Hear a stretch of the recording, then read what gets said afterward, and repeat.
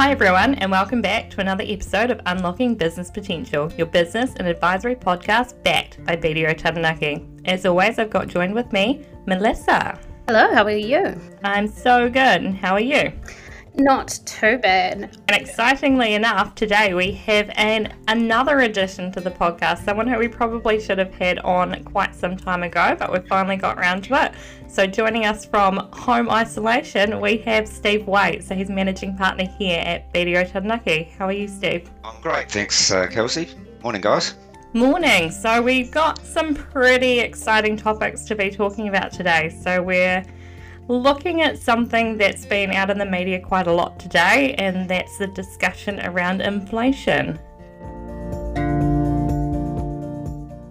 Before we get stuck in, I just wanted to throw in our usual disclaimer that the information contained in this podcast is general in nature and is no substitute for tailored advice specific to your particular circumstances. If you do need advice, make sure to touch base with your usual advisor or touch base with us, Mel and Cal at bdo.co.nz. So first of all, I think it's probably key just to outline to all of our listeners here today, what is inflation? So Steve, I wonder if you could help us out with that. Right, normally it's described as the change in the purchasing power of your money, and probably easiest in thinking of it in terms of the Consumer Price Index, CPI. CPI was built by the New Zealand Department of Statistics to try and measure that, and it's built up based on a basket of goods and services that a typical household would be expected to buy. So it's mostly focused on consumers rather than businesses, and then they measure the movement in that price, excuse me, over the years. And they're quite interesting that if you go back to when pound, shillings and pence went out and the dollar first came in 1967, a dollar then takes $20 today to buy the same things, a factor of 20. So it's pretty amazing the compounding effect of inflation over the years. So we've seen inflation really become topical in the last few months because it has leapt outside of the target band of 2 to 3% to be 5.9 as at December, and expectations are right now it's climbed significantly above that as well. It's a bit scary, I guess, when you think about it, because like you say, it's the purchasing power of our money. So essentially what we are now receiving as income or other forms of inflows is now not able to buy quite as much as we used to be able to buy. Exactly right. I'm definitely noticing that at the supermarket. I went to go buy broccoli yesterday and it was $6, so I kind of just left it on the shelf and kept going and thought veggies aren't that important, are they? Yeah, that's important to understand that CPI is just an average, and if you look at individual goods and services and industries like farming at the moment, they're seeing inflation probably in the high teens to 20s because a lot of their costs are imported and impacted by COVID and things. Fuel prices going through the roof. I think they've gone up 30% in the last 2 weeks. Oil prices, so yeah, that's driving fertilizer and all sorts of commodity prices.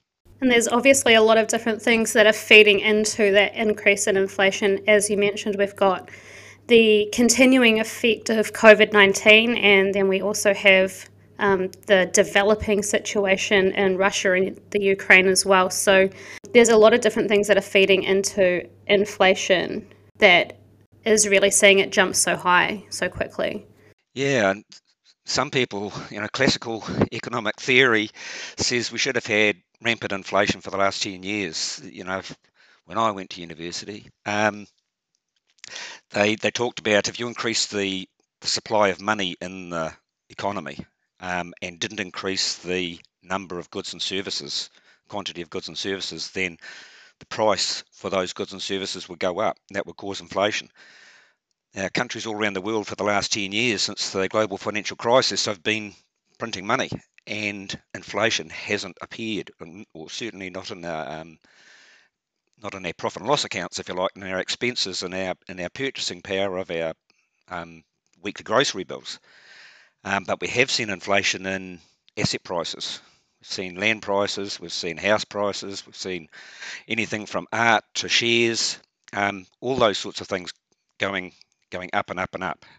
And people have been wondering, why has the economic theory broken down? Why haven't we had inflation over the last 10 years? And there are probably some good reasons that people have landed on, and technology is a big part of that. So the internet and the commoditization of things, it's very easy for people to price check one against another. And okay, they might not be comparing quality of the goods or services, but very easy for them to understand what the current market price is for something, and that makes it very difficult for us to change those prices without thinking, at least, that we're going to receive an impact in terms of demand for our services. So that's one part of it. Technology itself has been used to increase people's productivity, and therefore that has driven down costs, and that's been great. And business restructuring. More and more people are moving out of corporates all around the world and setting up for themselves in small to medium-sized businesses, and getting some cost advantage out of that. The gig economy that we hear about, and that has driven down prices or stopped them from going up anyhow. So some people think that this inflation we're seeing now was really just finally arrived. But more likely, the things that you talked about before, COVID and the disruption to supply chains, the inability to get labour into the country to meet the demand that is there at the moment. We've never had such severe shortage of labour, both skilled and unskilled, and unemployment rate at 3.4%. Back in the olden days, 5% was full employment. 3.4% is crazy. I was going to say, that's the thing, is that with that low employment, it's always praised as being something really good. Yay, we've got low unemployment, but you're forgetting the fact that we actually need so many more people to be producing what we have essentially promised to the rest of the world and internally as well. Yeah. So those people are faced with what you talked about before, the increase in grocery bills, 5.9%. They know that they are very scarce commodities. What are they going to be looking for in their next wage round? Quite rightly, justifiably. So that's going to feed into extra cost and challenges for business and general inflation.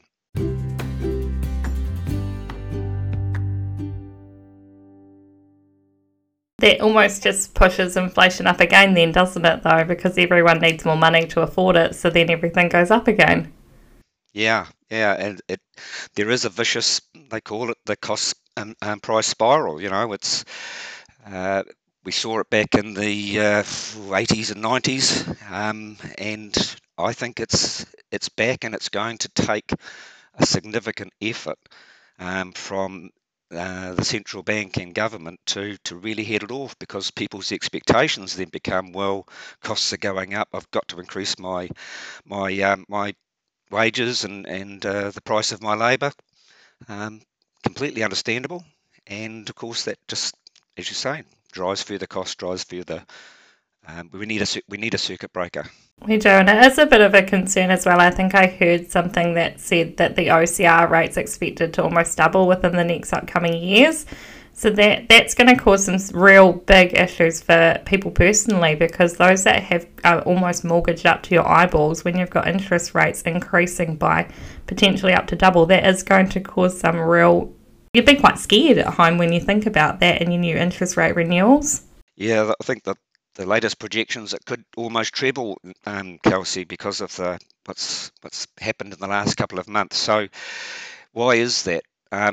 Again, classical economic theory, when you're faced with too much demand and not enough goods and services, then you crash the demand. You try to shrink down the demand. If you can't increase the supply, and COVID stops us from doing that, then you have to look at the demand side. So by increasing interest costs, they say, well, people are going to be impacted in a number of ways. One, they're going to have to pay out more each month in their interest bill. They're going to be a little bit more concerned about the future interest bills coming through, so they might save more and spend less, and the banks might say, actually, we're not quite so happy with your level of spending, so can you please pay a little bit of your debt back? So there could be three impacts all coming in from an increase in interest rates. So Yeah, that's the tool that's been used in the past, and they're saying they will use it again. And really, speaking harshly, they will have to crash the economy to stop this um, cost wage spiral. So, pretty scary stuff. It is, and I think we are already seeing the beginning of that with just how quickly interest rates have gone up in, say, the last 12 months. That OCR rate, the interest rates are following. The banks are really trying to get that to a level that the economy is going to start reacting to. But with inflation still going up, I don't think we've hit that peak yet. No, well, again, back in the olden days, I think it was 5% was seen as being the sustainable rate of interest, and anything below that was still a tree, and anything above that was contractionary. We're at 3%, something like that, 3.5%. So we've got to rise quite a bit before we start even slowing down, let alone stopping. I suppose one thing in business's favour is that, perversely, our fascination in New Zealand with property, houses in particular, means that people are so indebted now that a very small movement in the interest rate is going to have a massive impact on people's spending and demand. So yes, from business's point of view, perhaps that's a positive, because the Reserve Bank won't have to raise interest rates too high to have a profound effect on people's demand. So that'll be one cost that businesses face that won't be impacted so badly. Yeah, it is just the worry though of with a contracting economy, all these businesses that have been growing and expecting increased sale volumes, how they're going to essentially prepare for the fact that the buying might not be there in the future, like there might be a reduction in buying, and how they're gonna, I guess, structure their businesses so that they are still viable as well. Yeah, and the counter argument to that is that the demand is so strong at the moment that the feeling is that you can afford to throttle back and still have plenty of demand there. Sales aren't the problem typically at the moment; it's the resources, getting resources, including good labour. Yeah.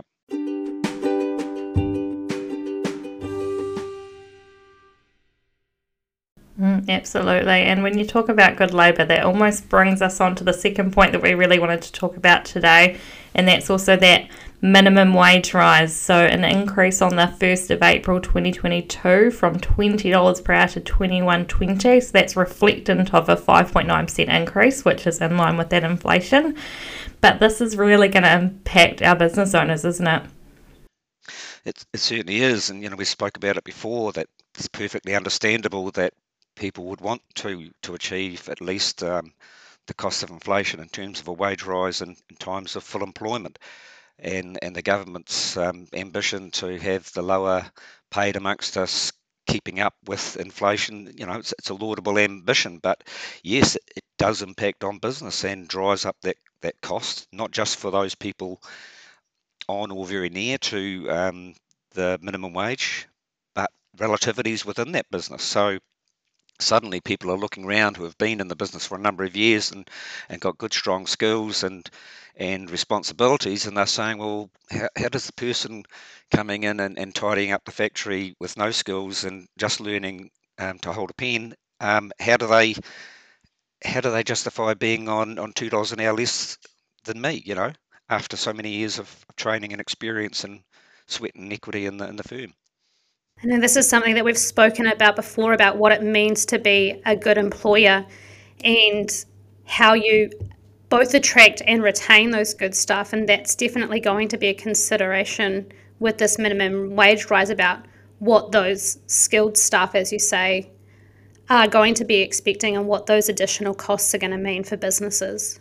Yeah, I'd really encourage businesses out there to get ahead of the curve and to anticipate those pressures and changes, and if they're going to happen, get out there ahead of it and make the changes now and maintain that employer of choice, that attractiveness, because this change in inflation and stuff like that still isn't going to address the lack of resources, the decreased labour in the marketplace. If you lose good people, it's going to be very difficult to go out there and try and buy them.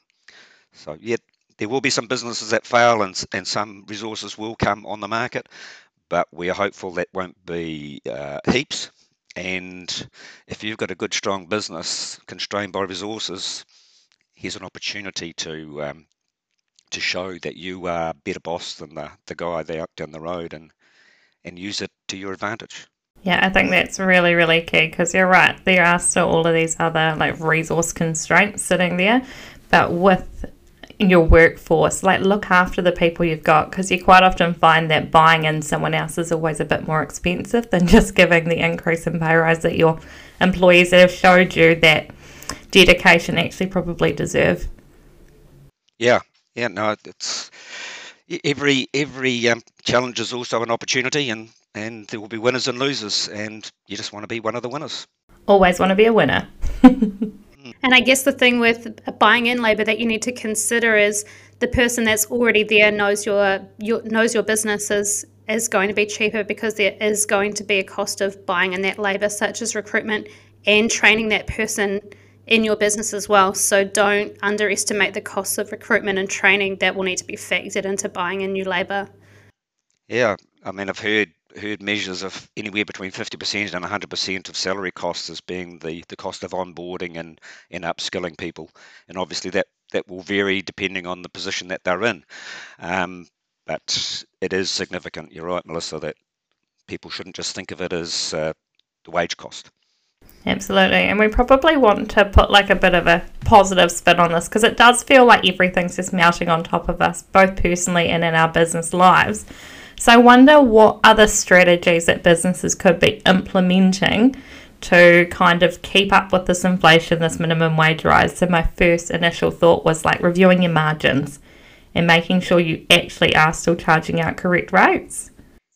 Yeah, absolutely. I mean, you're not going to be doing your customers any favour by going out of business. So you've got to look to keep yourself healthy and as a business, and also I think challenge those assumptions around your price and demand for your services. So look at, okay, now more sensitive times, but I've been asking my clients over the last few years, look, you're telling me you're so busy and you're not making enough money for the risk that you are taking. Why don't you increase your prices? Oh, I couldn't possibly do that. I might lose customers. Well, wouldn't that be a good thing? You wouldn't be quite so busy. Okay, that's a bit challenging, but yeah, if you increase your prices by 10%, will that impact on the demand for your services? If you don't increase your prices by 10%, what does that mean in terms of your profits and your ability to continue to invest in your business and invest in your people? So you don't want to be on a downward spiral. You want to be on an upward spiral. So try it. Put your prices up and see what happens. It's always a test as well, and the market will react quite quickly to that, and you'll know if it was a positive. And pricing's flexible. You can revert back to like discounted prices if you think it's not working or creating too much of an impact as well. It's easy enough to move back. You can lose business, but if you put them up and there is a negative reaction, as we probably in our brains are thinking there will be, it's easy enough to renegotiate with your key customers, and maybe it's an opportunity to segment your business a bit more and focus on those customers that really are valuing your services, and to look at cleaning out those customers that are just a pain in the neck. Those guys that are continually slagging you off and paying only because they feel like they have to pay this. They don't value your goods or services. Let them go and muck up somebody else's business, and you focus on the good guys and look at getting more good customers attracted to your business. Absolutely. As we said, supply and demand is really the issue here with inflation and wage costs. So if you're finding yourself with too much demand, then pricing is going to be one way that you can try and manage that a little bit better. Yeah, absolutely. And another tip that I really did want to just check in is just with anyone who is providing quotes within their businesses, just make sure that you have adjusted the terms on those quotes. We are seeing that labour as well as supply prices are going up quite frequently. So you don't want to be locked into 6-month terms on your quotes, and then you are actually losing money on those quoted work. So just making sure you're reviewing those terms as well. Yep, those long-term supply agreements and things like that, go back and look at renegotiating those. Some of your contracts might have CPI adjustments that just haven't been triggered for years because there's been no real pressure to. There is absolute pressure to now, and perhaps you can claw back some of those prior CPI adjustments that you may not have put in place. That's fantastic. Now, thanks so much for joining us today, Steve. I feel like inflation is quite a scary topic, so it's quite nice to just kind of explain really what it is, because I think for most people it is a bit confusing. So to explain how it's come about and also to let us know how that's actually going to impact us personally and in our businesses has been really, really good. Thank you. You're most welcome. Thanks for listening to this episode of Unlocking Business Potential. If you enjoyed what you heard, make sure to head along to your favourite podcast app and like, rate and subscribe so that you can receive notifications on when the next episodes are released. And if you do have any questions for either myself or Melissa, or are in need of tailored advice, please do not hesitate to contact us at melandkel@bdo.co.nz. And we look forward to joining you next time on Unlocking Business Potential, your business and advisory podcast backed by BDO Taranaki.